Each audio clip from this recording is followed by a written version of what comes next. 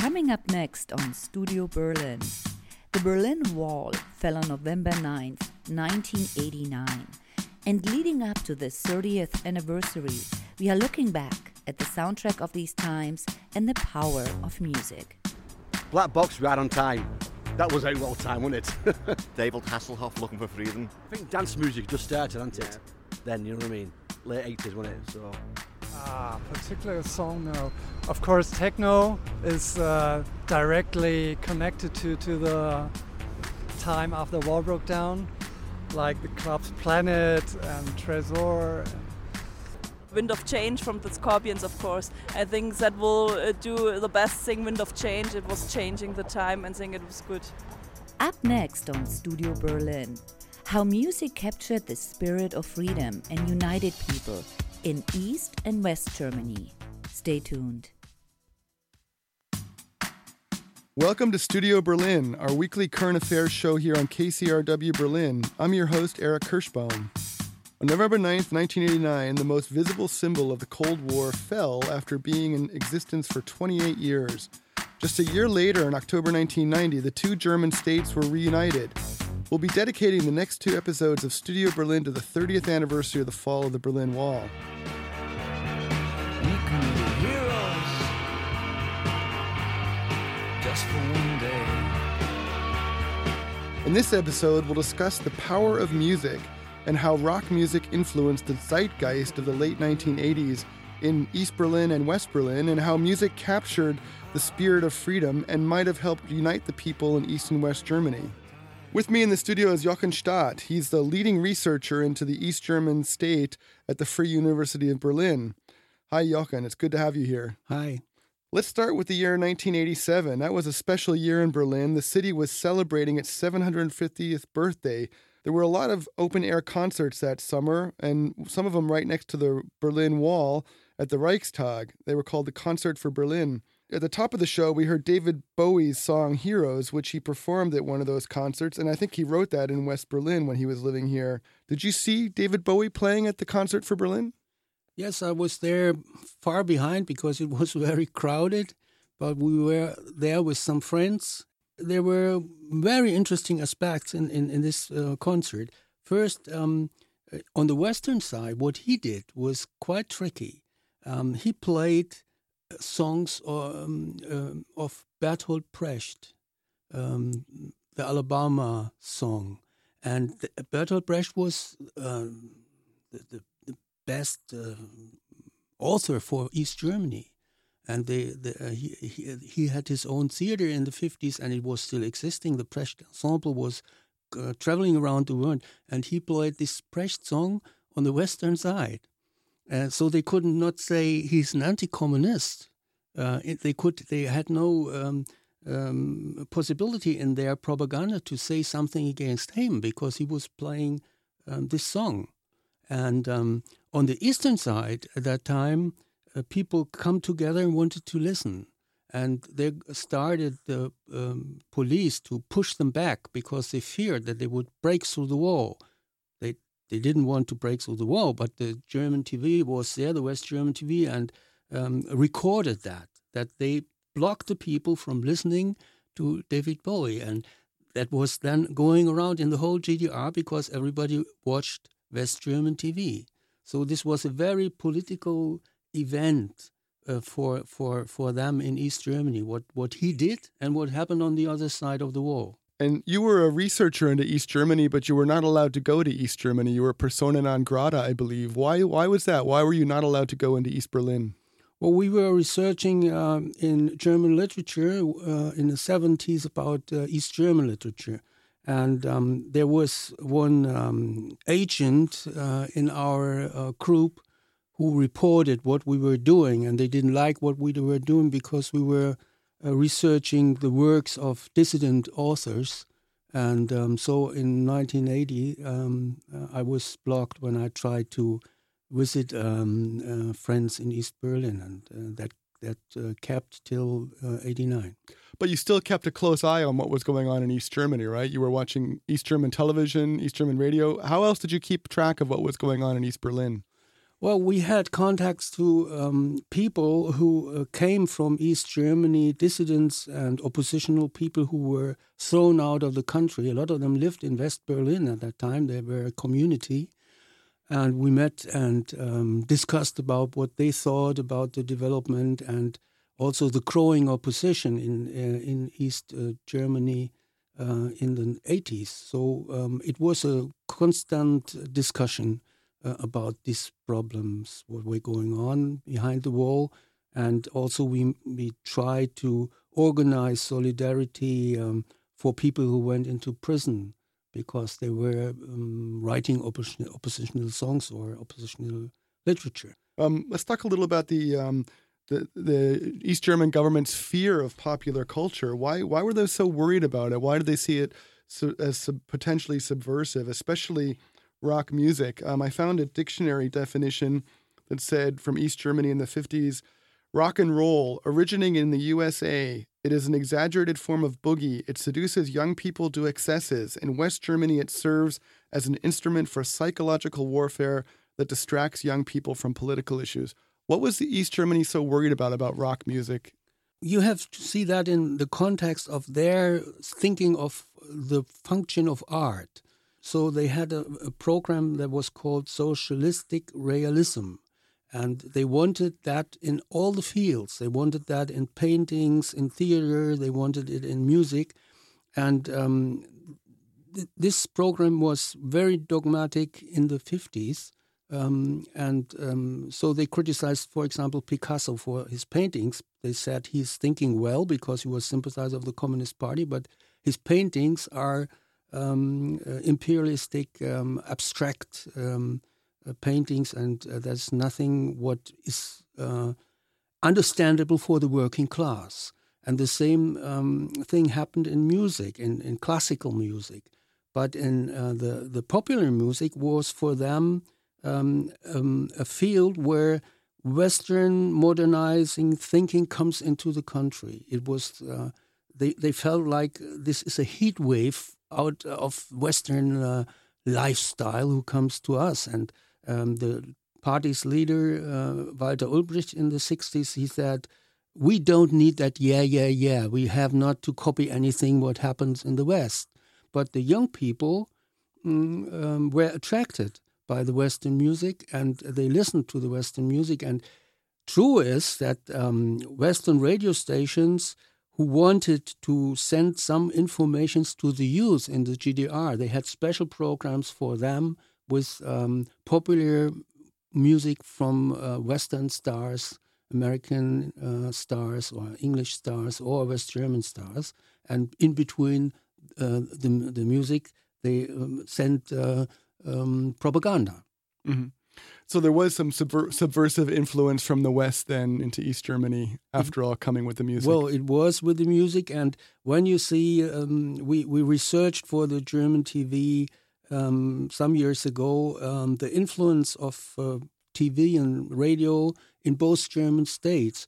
And we found out of the statistics they had in East Germany, but they were not public, they were secret, that in 1976, 54% of the young people listened only Western radio stations. So they were very, it was for them a very bad result because their own radio stations were producing their own thinking, their propaganda about the society. But these young people were ideologically not anymore listening to them, and they were emigrated in the culture of the West already. Mm-hmm.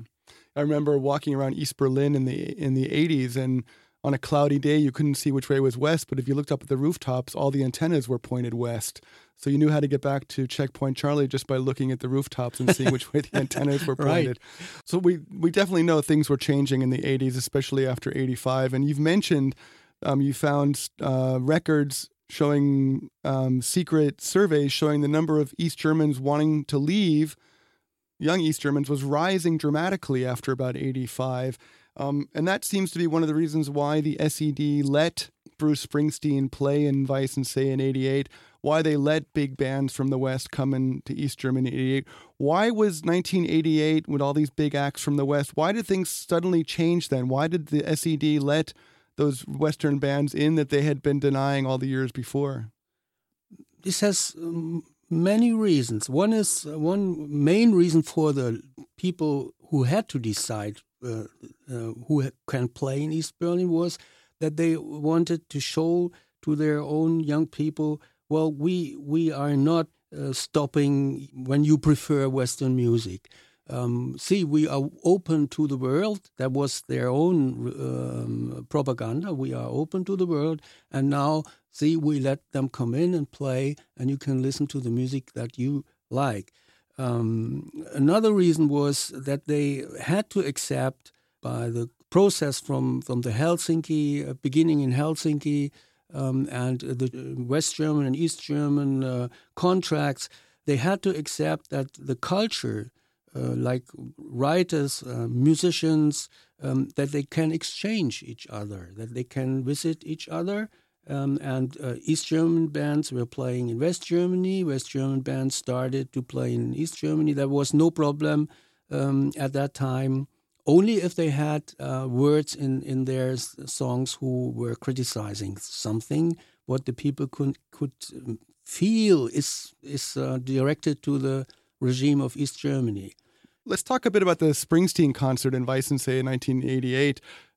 You weren't allowed to be there because you weren't allowed to go to East Germany, but I know you watched it on television and you saw the power and the energy of that concert. Officially, there was 150,000 tickets sold, but there was probably 300,000 people there, according to the Stasi records. What impact do you think that concert had on the people in East Germany? This was 16 months before the wall fell. Mm-hmm. Do you think that contributed to the wall falling a little over a year later? Yes, I think it showed to the people who were there and also those who watched it on TV, it showed how big the mass of people is who have a feeling what was strange for the system. This music, they didn't like it, then they accepted it, they had to accept it, but this mass of people coming there, there was a signal of a changing situation, that they had to accept it. I spoke with people who were there. For example, one guy, they were in the National Army at that time. They left their barracks in the night and went to Berlin to listen to the concert. And when they come back, they didn't get any problems because they had to accept it, even if they, as soldiers, were not allowed to leave the barracks in that night.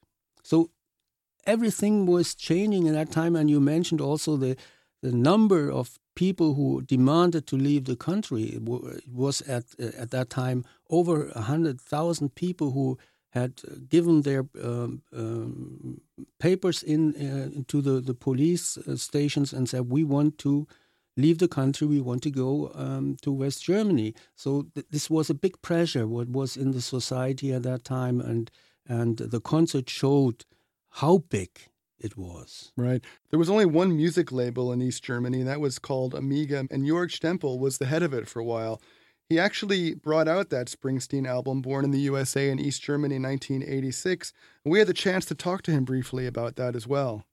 Amiga stood for popular music, from jazz to German Schlager to rock and pop music. By the end of the GDR, we had released 700 licensed records, from jazz icons to Bruce Springsteen.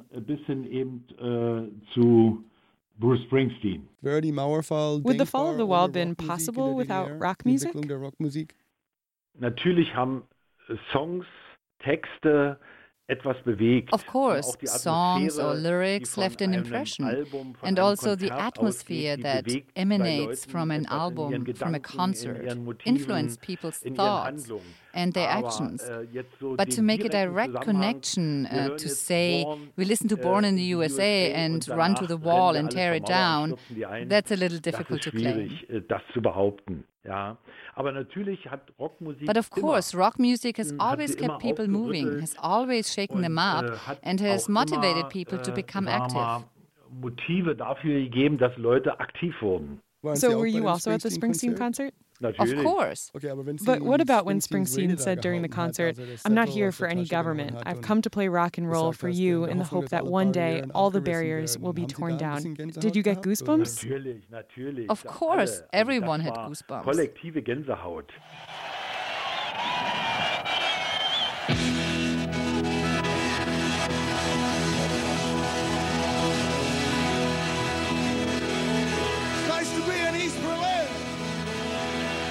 You're listening to Studio Berlin on KCRW Berlin.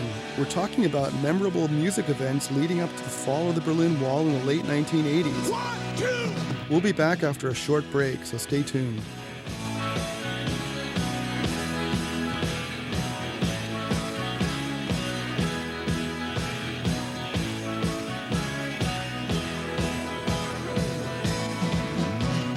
Lights out tonight, trouble in the heartland, got a head-on collision, smashing in my guts, man, caught in a crossfire. Public radio programs attract educated consumers and business decision makers. You can reach this highly desirable audience with your company's marketing message on KCRW Berlin. Isn't it time to make our listeners your customers? Find out how by emailing us at sponsorships@kcrwberlin.org or online at kcrwberlin.com/sponsorships. Hey, you. You've been hearing and reading the news all day. So what are you getting out of it? Are you smarter, more informed, better prepared for your dinner party later tonight? Well, The Takeaway has you covered. We ask the tough questions, we hold lawmakers accountable, and if something just doesn't seem right, we ask, how did we get here? It's The Takeaway with me, Tanzina Vega. Tune in to The Takeaway weeknights at 6 on 104.1 KCRW Berlin. Welcome back to Studio Berlin. I'm your host, Eric Kirschbaum. In this episode, we're talking about what kind of role rock and roll played in bringing down the Berlin Wall 30 years ago, and how music might have brought people together in East and Western Berlin afterwards. Jochen Stadt is with me in the studio. He's a leading researcher into the East German regime at the Free University of Berlin. Jochen, just before the break, we were talking about the Springsteen concert in 1988 in East Berlin. He spoke about his concert in East Berlin in this 2016 interview with Tibet Sina from public broadcaster WDR. Let's listen in. Certainly the show in East Berlin was a major moment for us. It goes up as one of our greatest shows. Just the stakes that were involved. The band tends to play well when the stakes are very high. So we knew going into East Berlin at that time was rolling the dice quite a bit. And then the amount of people that showed up, I don't remember how many it was in the end. 160,000 or more, you know. But it was an epic evening for us, you know, and it just seemed like a very important show to play. So, and audience was unforgettable. So all these years later, Springsteen still seems fascinated by his experience in East Berlin. Do you think he could have been in serious trouble for talking about bringing down the wall at that concert? We don't want to speculate, but what does your research show? Was the SED regime at that point really exhausted and ready to collapse? Well, they had no possibility to do something against someone they had invited. In former times, when something happened, they stopped the concert by cutting the electricity, for example, but they wouldn't have done that in that situation with 160,000 people outside. So I think for him, there was no real problem what could happen when he says something, and he said it in other words that the barriers should come down. Yeah, right. So everybody understood that. We've been talking about the power of music, and so we can't leave out the techno music scene that was developed in Berlin as well. KCRW Berlin spoke with music journalist Tobias Rapp. He's the author of Lost in Sound, Berlin, Techno and the EasyJet Set. For lots of East German kids, it was the soundtrack of this transition. It was the first music that they could claim as their own music in a new free country. Techno said, okay, we start from scratch now. Techno didn't have historical references. It was no music that, or at least it felt like this. It was a music that said, okay, forget everything that was, forget every pop music that you know. This is new. It was just a beat, no lyrics, no references, and that felt right for a situation where you could see opportunities everywhere. Jochen, what do you think about Tobias Rapp's point of view? Well, the music that came, what was new at that time was techno, and it was a music what was backed and loved by people in the whole city. There was no difference between East and West. When you saw the Love Parade, everybody was taking part, and I think there was a kind of development who brought together people, and it had nothing to do with the time before. There was no superior feeling by the one or the other sides. Everybody took part, and there was a great time. Why people came to Berlin, I cannot explain that. I know why we went to West Berlin when we were young, because when you went to West Berlin, you had to join the army. In West Berlin was no army existing because we had still the Four Allies ruling the top of the city in East and West, and so no army was in West Berlin, and many people came there out of that reason. Later, it was, I think, it was a kind of new situation. The city was still in the eastern part, very, very.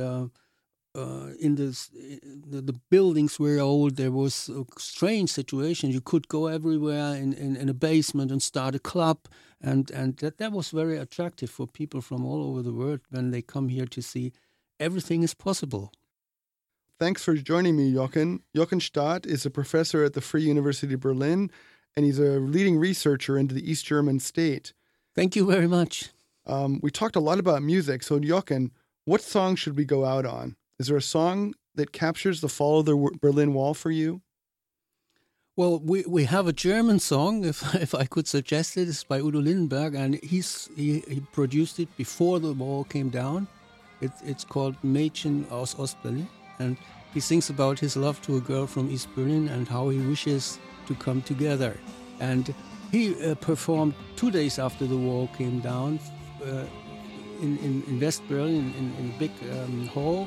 And no money was taken by the East Berliners who wanted to listen to him. Okay, great. Well, we'll play that song for you right now. I'm your host, Eric Kirschbaum. Tune in next weekend for our second episode commemorating the 30th anniversary of the fall of the Berlin Wall. Until then, have a great weekend. Stell dir vor, du kommst nach Ostberlin und da triffst du ein ganz heißes Mädchen,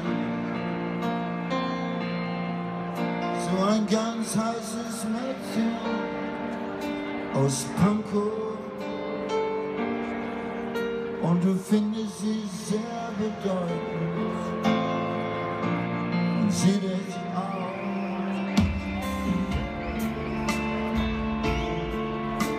Dann ist es auch schon so weit. Spürt, dass ihr gerne zusammen seid und ihr träumt von einem Rockfestival auf dem Alexanderplatz mit dem Panikorchester und einer Band aus Moskau.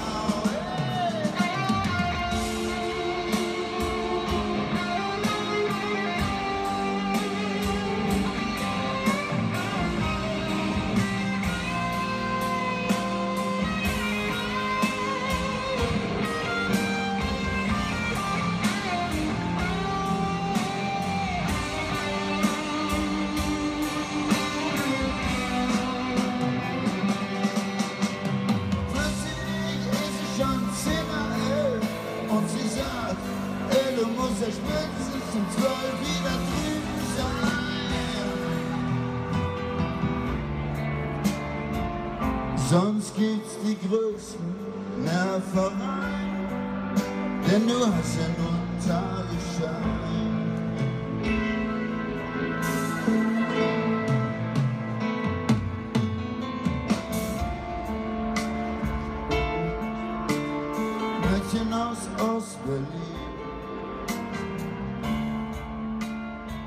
war wirklich schwer.